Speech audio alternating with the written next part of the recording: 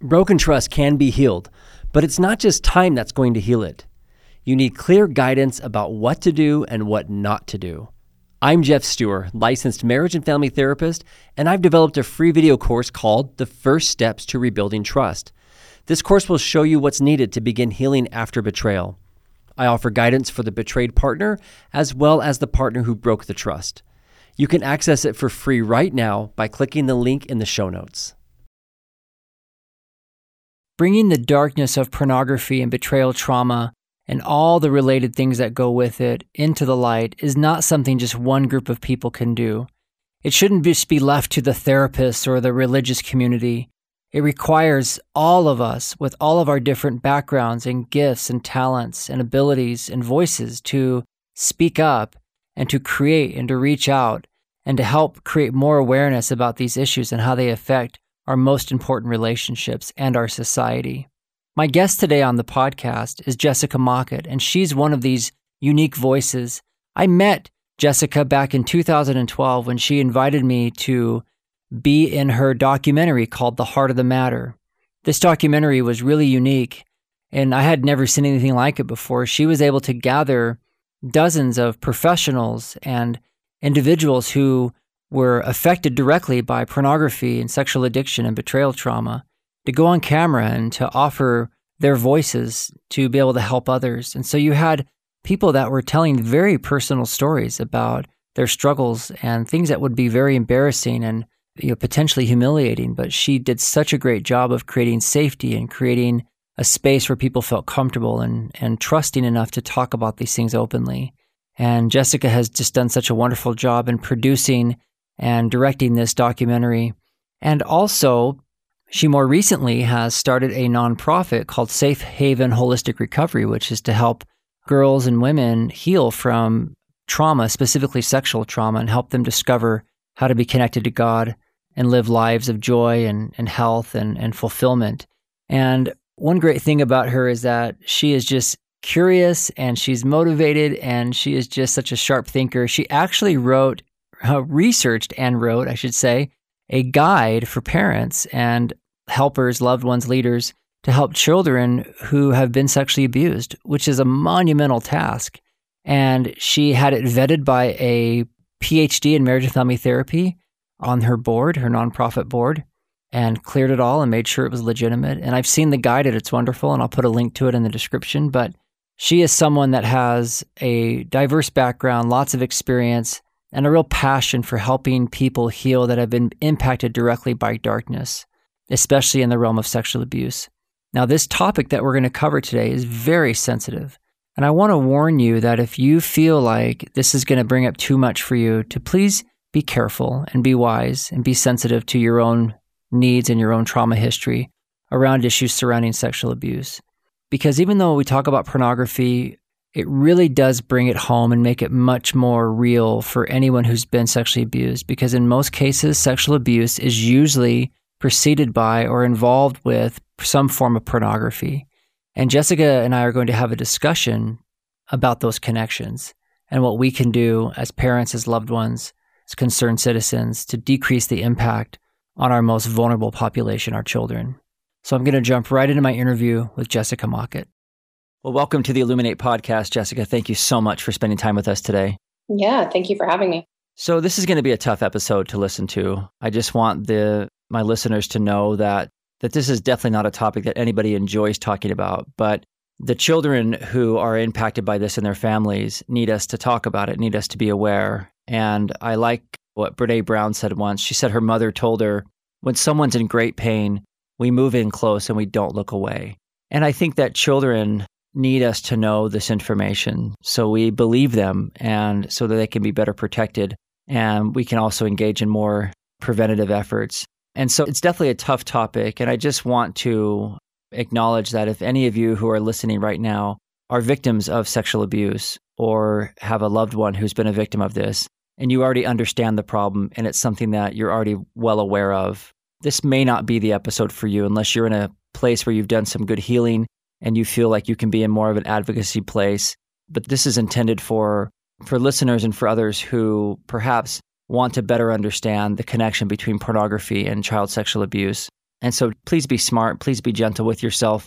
And we certainly don't want to cause more trauma, more harm to anybody who's already been through something as difficult as this. So, Jessica, I do want to ask you before we jump in to some of the points that we wanted to cover today. I think it'd be important for our listeners to understand a little bit more about why you're interested in this topic, how you found yourself advocating and talking about these issues. Could you share a little bit about your backstory for us? Sure. Well, I guess just to have as a preface, I do have my own personal story of childhood sexual abuse. So that definitely has given me empathy as I've done my own healing work over the years. But specifically wanting to help other children and help their parents understand how to heal from these traumas in their lives, it sounds a little maybe too spiritual or whatever, but I had a dream. So I was just releasing my documentary film, The Heart of the Matter, and I was pondering what's next. And in that process, I actually had a very vivid dream where I was on barren land. It was ugly. It was overgrown. I felt overwhelmed. Like, how am I supposed to do this by myself? Somehow in the dream, I knew that I was responsible for this land. And then all of a sudden, I was surrounded by preteen, teenage girls. And there was this love, me for them and them for me. And suddenly, as I looked around, the land was prosperous and beautiful and fruitful. And as it was so exciting and so heartwarming that I started to wake up. And as I woke up, I heard the words, "You can help these girls who've been sexually traumatized." And so that was the start for me. I mean, that was years ago. So it's taken me some time to kind of figure out exactly what I'm doing and where I'm going and how to get it done. Yeah, that's remarkable.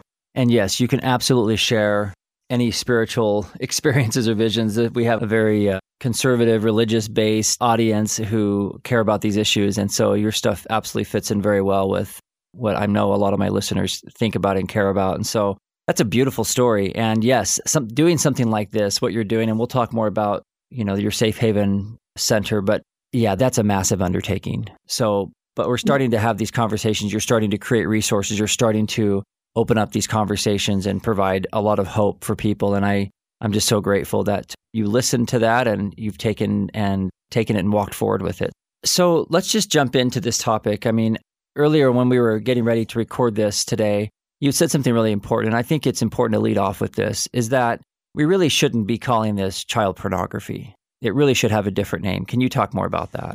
Yeah, I did some spec interviews for a documentary that would address this issue as one of my steps into trying to figure out how to help in the interview. And I am so sorry, I cannot remember this woman's name at the moment, but she was brilliant and very experienced. She was a child sexual abuse forensic psychologist. So she had some really amazing insights into these issues. But she was very adamant that we do our best to get rid of the term child pornography and instead replace it with what it really is, which is child sexual abuse images or imagery. So there can be some kind of, I don't want to say warmth, but like acceptance of the word pornography in our culture today. And so making it very distinct that any sexual imagery or video of girls and boys under the age of 18 is sexual abuse imagery. Yeah, exactly. And, I think you're right. I think there's a lot of association with pornography as entertainment or as even consensual. And a lot of the defenders of it talk about it like something that involves choice. But when we're talking about children who cannot consent, both legally and emotionally, I mean, when your brain's not even fully developed until your 20s, even a 17-year-old, but like developmentally isn't really able to consent or understand the implications of what's going on. Yeah. We have to call it what it is. And I really appreciate that reframe. I think it's important to eliminate the word child pornography and call it child sexual abuse images or imagery. And because it really does make it more real to what it exactly is, because no child is consenting to this. Correct. And so we're talking about, child sexual abuse images and imagery is something that's recorded that is oftentimes used to, people will consume that. But we're also talking about the reality of child sexual abuse and its connection to pornography, even adult pornography, and how this whole world, all of it, whether the child being abused is recorded or not, pornography plays a large part in all of this experience. It obviously, in terms of priming the abuser, normalizing this in society. There's just all kinds of tie-ins to pornography. Is that what your experience has been? Absolutely. I would say those who are adamant in saying that pornography should be freedom of speech, should be available, should be accessible, it's someone's choice. They're coming from a very selfish place in their lives or wanting to support others' selfishness, because even when it's adult participation in pornography, it's still about degradation. Right. So it's just a form of severe selfishness. And so it's never victimless. It's just an argument they like to put out there. And so I've lost my train of thought. What was the exact question again? Well, Jack? I think really quickly, I think that, part of what I love what you're saying is that the whole idea of pornography, regardless of the age of the participants, is all based on exploitation. It's all based on degradation and dehumanizing people. Correct. And so it's about selfish pleasure, self-fulfillment.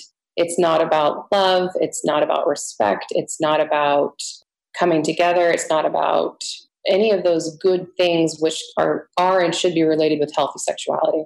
Right, absolutely. And we do know that in so many cases, in the majority of cases, a lot of these performers, quote unquote, are victims themselves and are just acting out many of the same patterns and themes of powerlessness and abuse that they've experienced firsthand. And so it's a very sad cycle of exploitation, using, and, there's nothing about it that's elevating and, respectful at all. So. Right. And those that are using pornography, one of the things I like to bring up as something for them to ponder is a lot of these people who consume pornography would say that they would never look at pornography of somebody who was forced or look at pornography of somebody underaged or any of those things that they instinctively know are morally incorrect. Right. But how do you know when you're viewing pornography if that girl is 17 or 25? How do you know if she's 14 or 18? How do you know if she's being forced by her pimp to do this or not? You have no understanding of the content that you're looking at, whether those people are of legal age and whether or not they're able to consent or whether or not they've been threatened. And in my experience, once people are down that rabbit hole, they just can't even care about that, and which is part of the problem. Yeah, when they're far enough in, but certainly early on, the foray that they began, they would never, right, that they would do that. Even if they tried to, they wouldn't be able to find it out. But part of the addictive nature of it, obviously, is that people aren't caring about that, unfortunately, even to humanize or care about the impact it has on real people. So let's talk about, Jessica, in all of your work and research and interviews and just the experience that you have with this, let's talk about just how pornography fuels abuse, especially abuse of children. Yeah, I had my eyes opened a little bit. Coming out of doing the film, The Heart of the Matter, I definitely was wanting to present the struggle with pornography addiction from a place of love, a place of compassion, a place of removing shame so that people can get the help that they need. That was absolutely my goal and my hope. And so as I moved into this idea of doing a documentary on childhood sexual abuse imagery, one of the sides of the story that I was looking at was I had made a connection with a mother whose 19-year-old son had been sentenced and was in jail for possession of child sexual abuse imagery. And, her argument is that he was mentally immature. I mean, he legitimately had some mental development issues. So his IQ and his personality put him more at like 16, Mm-hmm. So he's a little slow. And so her argument is he's looking at his peers, so it shouldn't be that big of a deal. But he got 5 to 10 years. And he experienced his own trauma, sexual trauma within prison. And so I was feeling a lot of empathy and sympathy for this particular mom and her son, which we should have empathy and sympathy for people going through these kinds of things. No one deserves any kind of sexual trauma, even those who've already perpetrated. So anyways, I was coming from this place of, we got to help these kind of guys. This is a gateway drug, looking at child pornography that will then lead to actual hands-on abuse. But then I had a conversation in my research with Michael Burke, who at the time, I don't know if he still has this job or not. At the time, he was the criminal profiler for the U.S. Marshals. And so it was a really interesting conversation with him. And he'd done some studies previous to his current position at the time with the U.S. Marshals. And it was really eye-opening to me. Now, he came from a place of not believing that we could be addicted to our own sexual chemistry. And he also came from a place that you can't be groomed into looking at child sexual abuse imagery. You just already have a natural inclination. So there were some things about his interview that I was like, I don't know if that's true or not. But this particular study that he did was eye-opening to me. And I want to get the numbers correct. So I'm actually going to quickly cite that. So in his study, they were looking at men, a group of men, I think it was about 187 of them. And they had been sentenced for possession. It was 155 men. They'd been sentenced for possession of child sexual abuse imagery. And at the time of sentencing, 74% of those men had no documented hands-on sexual abuse of children. 74% of those 155. So they did this 18-month treatment program where they were doing constant treatment and group therapy, et cetera, with these men. At the end of the study, they had discovered through the process of healing that 85% of those 74% admitted that they had sexually molested a child at least once. And the overall average was 13 and a half children per man. So it really opened my eyes to this idea that when they're caught for the first time with child sexual abuse imagery, that does not mean that's the gateway. They could very well, according to this study, 85% of those men had already sexually molested a child. So we need to understand that just because it's the first time they've been caught doesn't mean that's where they're at, the pathway of abuse.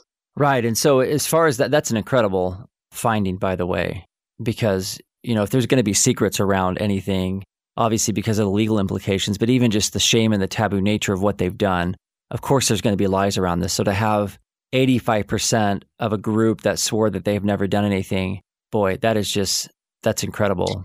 Well, it's incredible in both ways. One, that they were doing enough healing work to become honest. Yeah, that's true. Yeah. And two, that for those of us, and I know this is going to happen to your listeners, where a wife will discover that her husband has been looking at child sexual abuse imagery and have that same gut thought of this is just a foray. He hasn't done anything yet. And you need to keep your heart and mind open to the spirit because you want to make sure your own children are safe. Any children that your spouse has access to. I mean, I hate to create fear and say that you should immediately assume or jump to those conclusions. That's not what I am saying, but that you need to be aware that there's a real possibility that hands-on sexual abuse of a child has already happened. Right. And at a minimum, to not just dismiss it as impossible that it could happen. Right. There needs to be an acceptance and awareness that if they've crossed those lines, that's not just necessarily, we caught it early. It's something that, like you said, quite possibly could already have been happening. And it's interesting because I know that there's a lot of minimizing with abusers about what constitutes sexual abuse, right?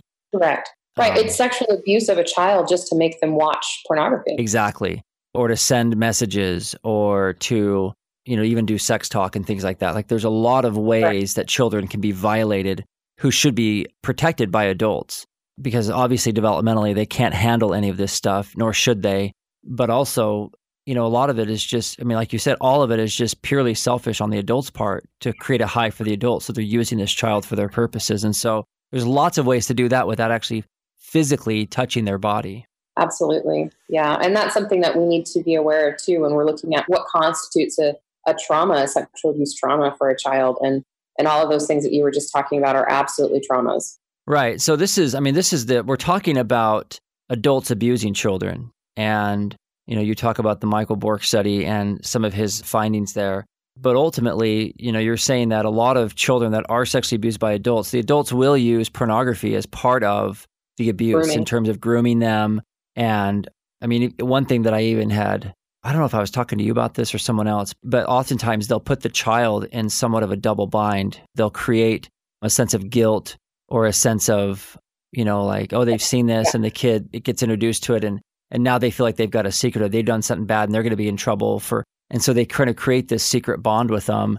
And it's just used in lots of really evil ways to trap children into becoming victims. You are correct. Yeah, that's a hard reality. And the thing is that pornography, in terms of stopping pornography, people always ask me this question. I get this all the time, which is, so if somebody's looking at pornography, is it a progressive thing? Are they going to abuse children if they look at it? We know that not everybody who looks at pornography abuses children. We don't need to talk about causality like, if you look at porn, you're ultimately going to abuse children. But we do know that in virtually, I don't know, every single or virtually most cases of child sexual abuse, pornography is involved in some form, whether it's being used privately by the abuser or with the child, but it's a problem. And it's not this harmless thing that just doesn't affect people. It totally affects people. Right. Pornography use desensitizes the individual over time, like we've already mentioned. And over time, you will find yourself looking at things that you previously would never have believed you would do. So it's a downward spiral, essentially. So you're right. Not everyone who looks at pornography is going to go down a dangerous path of looking at child sexual abuse imagery and then deciding they want to do that hands-on.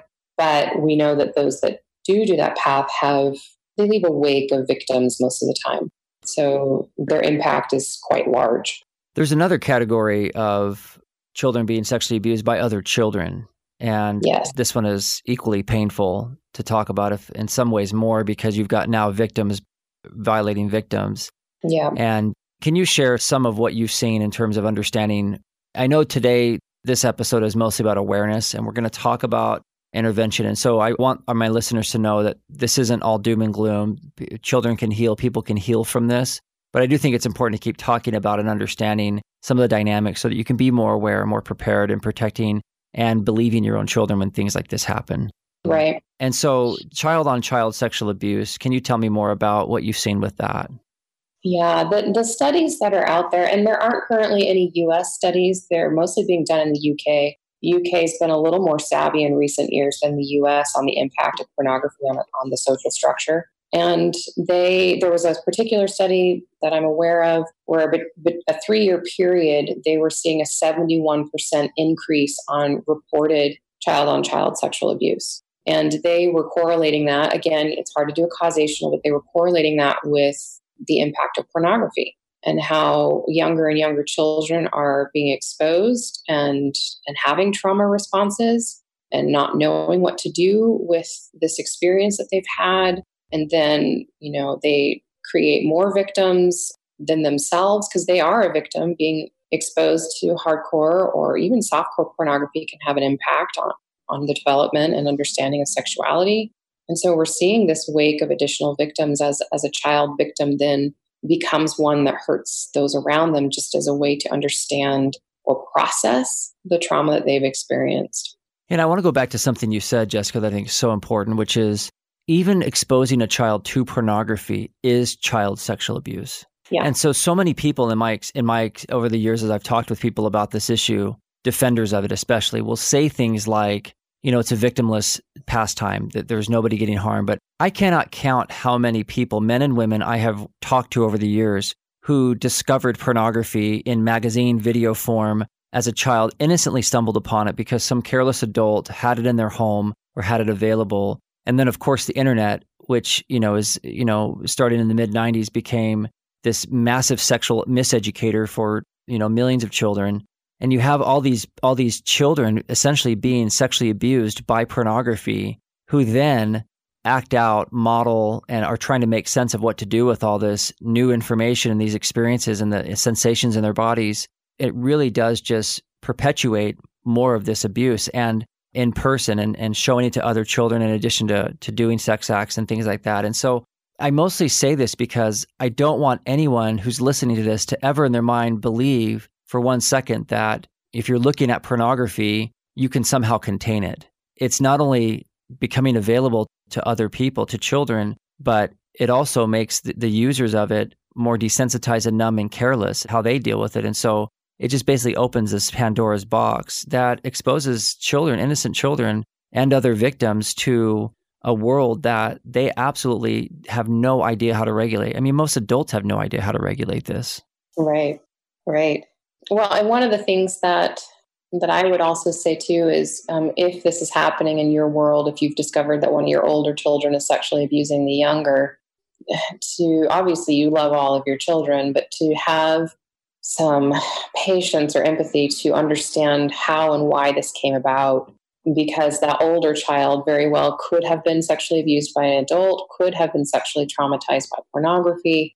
And it's not something wrong or broken within them other than they've had a trauma. And right. and they don't have the tools to know how to cope with that trauma. Absolutely. And I appreciate that because sometimes it's, when a parent discovers their child looking at it or there's been some abuse or things like that, there can be denial, there can be blame, there can be panic. But like you said, recognize that there's probably a lot more going on with it and we have to ask better questions. Yeah. What's the prevalence, Jessica? What's the prevalence of child sexual abuse? Apart from, I guess I'm probably they probably have more statistics around contact type offenses, right? Versus exposure to pornography. So, but in general, what's understood in terms of how prevalent child sexual abuse is? Well, the common understanding out there is that 1 in 4 girls and 1 in 6 boys, so an average of 1 in 5 children, are sexually abused or traumatized before the age of 18. Now, there's a gamut of what that might mean, but all of it constitutes what we would define as a trauma.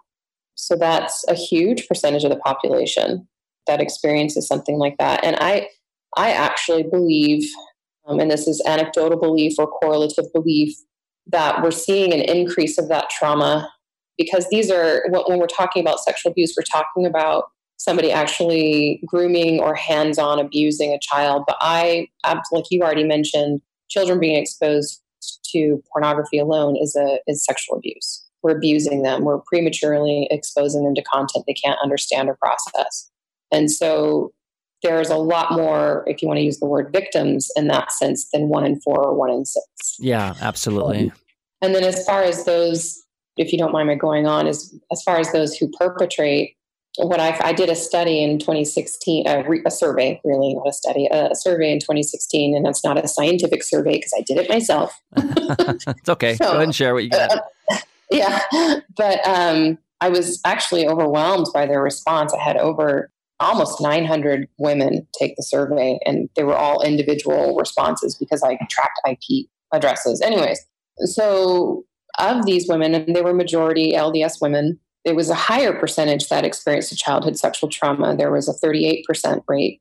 Now, that could likely be because some people who shared the survey specifically asked for people who've been sexually traumatized to take the survey, which was not my intention. I wanted anybody to take it. So it could be skewed for that reason. Sure. But something that I found interesting of those who did have a childhood sexual trauma, 60% of those were from other children or peers. So I, kind of had this assumption that those that are hurting the children the most are adults, when the reality is it's other children that are inflicting the majority of sexual trauma to other children.